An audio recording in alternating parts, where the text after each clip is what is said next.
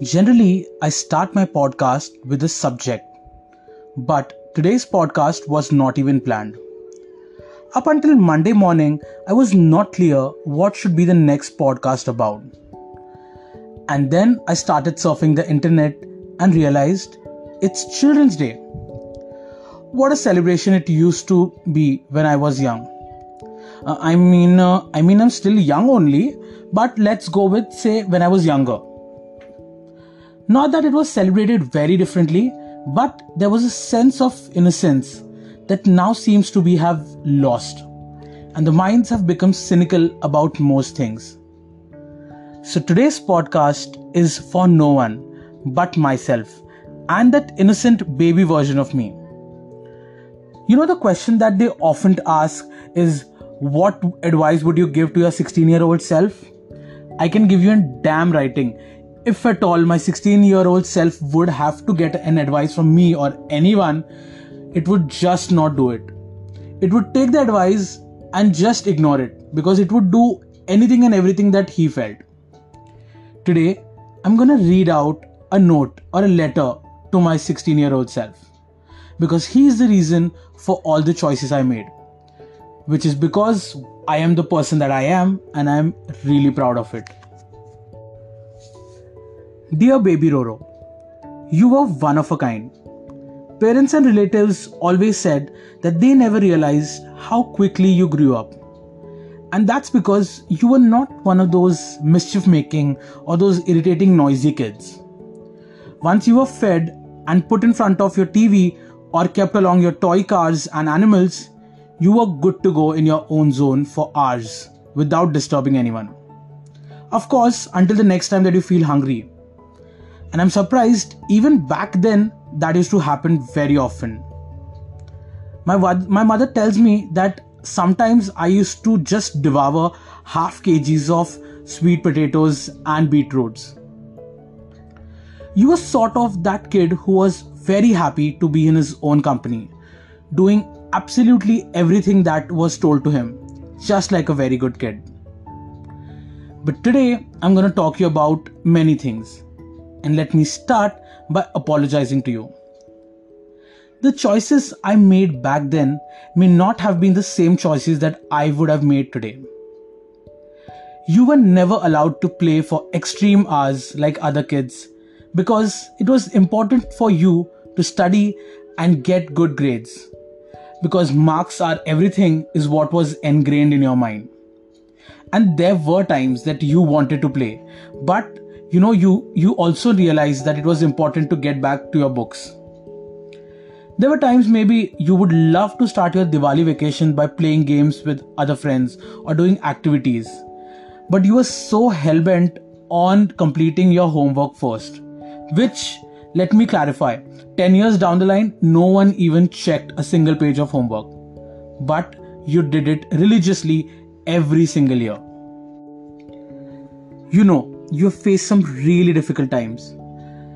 Things that most of the kids at your age must have not seen. Privi, it made your heart really fearful, and you would sleep mostly knowing that you would hear something and you had to wake up even if it's in the middle of night, even when you had to have your exams the next day.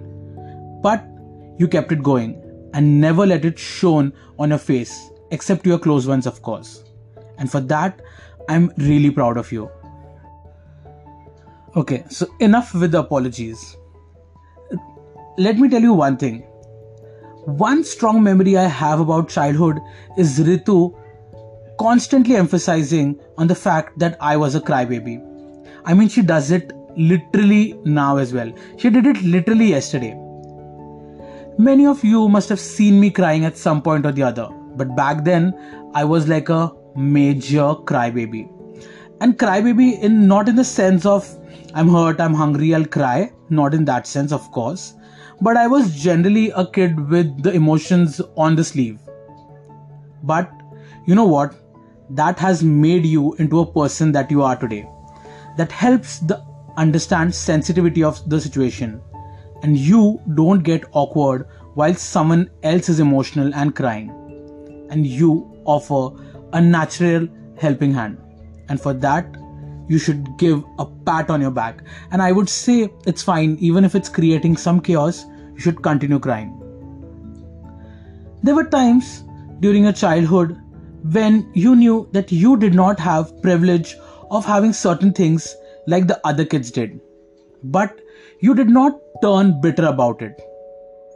Whereas you developed empathy and you became a giver. And often think about what others would feel if they do not have those basic necessities. And you then help them and show your true generous spirit. You, I'm sure, are still that over enthusiastic kid, wanting to answer every question asked in class. For heaven's sakes, before anyone else points it out, you even took books to SL World because you felt like you would get bored out of having fun. That is the most nerdiest thing I must have heard. But right now, if I think about it, I'm glad you did, because that has developed a sense of awareness in me. That even while I'm having a lot of fun, I know that I have to get back to something serious and get my ass login. You always wanted to take part in everything possible. Everything with multiple S's, I'm sure. For that teenage voice, you have also sung in school's musical group. I'm really grateful for you because today I can hit a decent note and impress someone. But you really were enthusiastic. And for some people who made fun of it, but you are today seeing the advantages of it. Lastly, I'm so proud of you for always standing up for yourself and for anyone in need. That one major incident that I remember, that you even slapped a guy who was trying to splur some water on your sister. As much as there was attention and center spotlight for you for all your achievements, there were a lot of people who were trying to pull you down by calling you names, fat shaming you, color shaming you, and whatnot. But you always gave it back to those who bullied you. Obviously, you did not hit them because that's what you were not standing for. But you did it in your own ways. And I'm sure we don't want that to be known to the world. I'm really proud of your innocence and positive outlook for life. For you, I am this nasty bitch today and I'm extremely happy about it. Lots and lots of love to you, baby Roro. And don't worry, you will turn out way better than what people tagged you for. You are meant to slay and to ensure that the world is happy as a sunflower on a sunny day. So keep doing what you are doing. Stay comforted in the warmth of your limited friends. Keep spreading light and glitter wherever you go and just continue making people smile.